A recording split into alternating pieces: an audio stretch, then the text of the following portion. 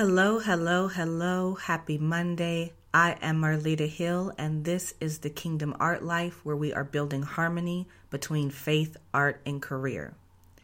In episode 14, we started to look at our place as Christians in secular culture with the following question. How do we interact with people who ascribe to different beliefs, live different lifestyles, and have different perspectives than we do as Christians? This is an important question because as career artists, and really as human beings living day-to-day life on the planet, we encounter people who are different than us all the time. And I have to admit, this is something that the church still hasn't really gotten right. And some still don't believe this is something we should even be trying to do in the first place. But in Matthew 13, we find that the Lord himself sows his children into the world.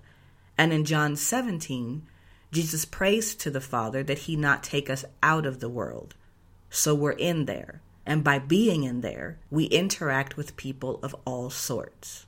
In this episode, I want to continue answering that question by sharing a little formula the Lord taught me in dealing with others who live and believe differently than I do. I just want to reach back quickly to the last episode to reiterate that we are not the conduct police, and that all of us have a right to choose how we live our lives. And even God respects that right. So here's the simple formula. 1, love the person. 2, respect the choice. And 3, hold the standard. Love the person, respect the choice, hold the standard. Walking in love as a Christian in cultural difference can sometimes be very murky, because from culture to culture, we define love very differently. And when I speak of culture, I don't mean culture in the ethnic or racial sense, but culture in its broadest sense, that being a system of beliefs and way of living. And we interact with these differences throughout various life issues. For instance, sexuality, which as an artist is a very pervasive issue. Now, where you stand on that is none of my business. That's between you and God. And that is not what this show is about. But like that issue, there are many other real everyday issues that we encounter every day, that we see people interfacing with every day, and oftentimes in ways that are contrary to godly standards. And as a Christian, it can sometimes be hard to know what to do with this difference we face, because saying anything about it, you are seen as judgmental, bigoted, or someone not walking in love. But I want to clarify that lie today, according to the Word of God. And I'm going to do it in 1 Corinthians 13, 4 through 7. Again, I'm going to read through the New Living Translation. And it says that love is patient and kind. Love is not jealous or boastful or proud or rude. It doesn't demand its own way. It's not irritable. It keeps no record of being wronged. It does not rejoice about injustice, but rejoices whenever the truth wins out. Love never gives up, never loses faith, and is always hopeful, and endures through every circumstance. In the New King James Version, verse 7 says, love bears all things, believes all things, hopes all things, and endures all things. That is love by biblical standards. But nowhere in that passage does it say that love agrees with all things, that love allows all things, that love excuses or endorses all things, or that love permits all things. It doesn't say that.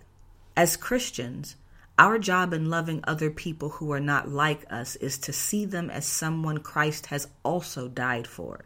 It's to see them as someone God also desires to be saved by his love, no matter what we see them doing and no matter how long we see them doing it. In loving them, we are always to see them with the same hope that God sees them and to constantly extend that hope to them. I didn't say to shove scripture down their throat, and I didn't say to constantly throw God in their face even when you have good intentions, but to simply see them and treat them as God does. no matter what they do, because that's how God will treat them and see them. And if they should ever decide that they want God, then it doesn't matter what they've done, and it doesn't matter how long they've been doing it. He will be right there to deliver them and shed his love abundantly on them, just like he did with us. But that doesn't mean that I'm looking at what they're doing and saying it's okay. Now, truth be told, it's not my place or your place to say anything about what they're doing unless the Holy Spirit places it on our heart to share his hope for them with them. I don't excuse what they're doing, but by extending and sharing the hope of God for them with them, I expose the lie in what they're doing. That is how we love the person. The next step is to respect the choice, and we dealt with that in episode 14. And the last step is to hold the standard. Hold what standard? God's standard. Now, like I said, we are not the standard or conduct police, but that simply means I'm not going to chase you down or beat you over the head with what God has said. But if you ask me my opinion, or if you bring me into the conversation, then whatever comes out of my mouth and what you see reflected in my life will be in line with the Word of God, and that's not something I'll shy away from. And when I talk to you about it, while I'm holding my standard, I will do so in a way that respects your right to live however you choose to live, regardless of what I think about it. And I will talk to you in a way that sees you as someone worthy of dignity and worthy of God's best love, regardless of what you're doing, because that's how God loves us. However, the standard doesn't change, and how you feel or what you say about the standard doesn't change the standard, nor does it have any bearing on what I do in pressing to live more and more by that standard. Respect the choice is where I let you do you, and holding the standard is where I do me, God's way. So there you have it. Love the person. You don't have to agree with them to love them. Respect the choice. They have a right to choose their way of living, just like you had the right to choose God. And hold the standard. I don't care what I see y'all doing, but as for me and my house, we will serve the Lord. All right, family, this is the last episode of our first season. Oh my God, how awesome. 15 episodes. Now, we're going to resume in January with season 2 after the holiday. In the meantime, join us on social media. On Facebook and Twitter, we are at Kai Art Life. That's KaiArtlife.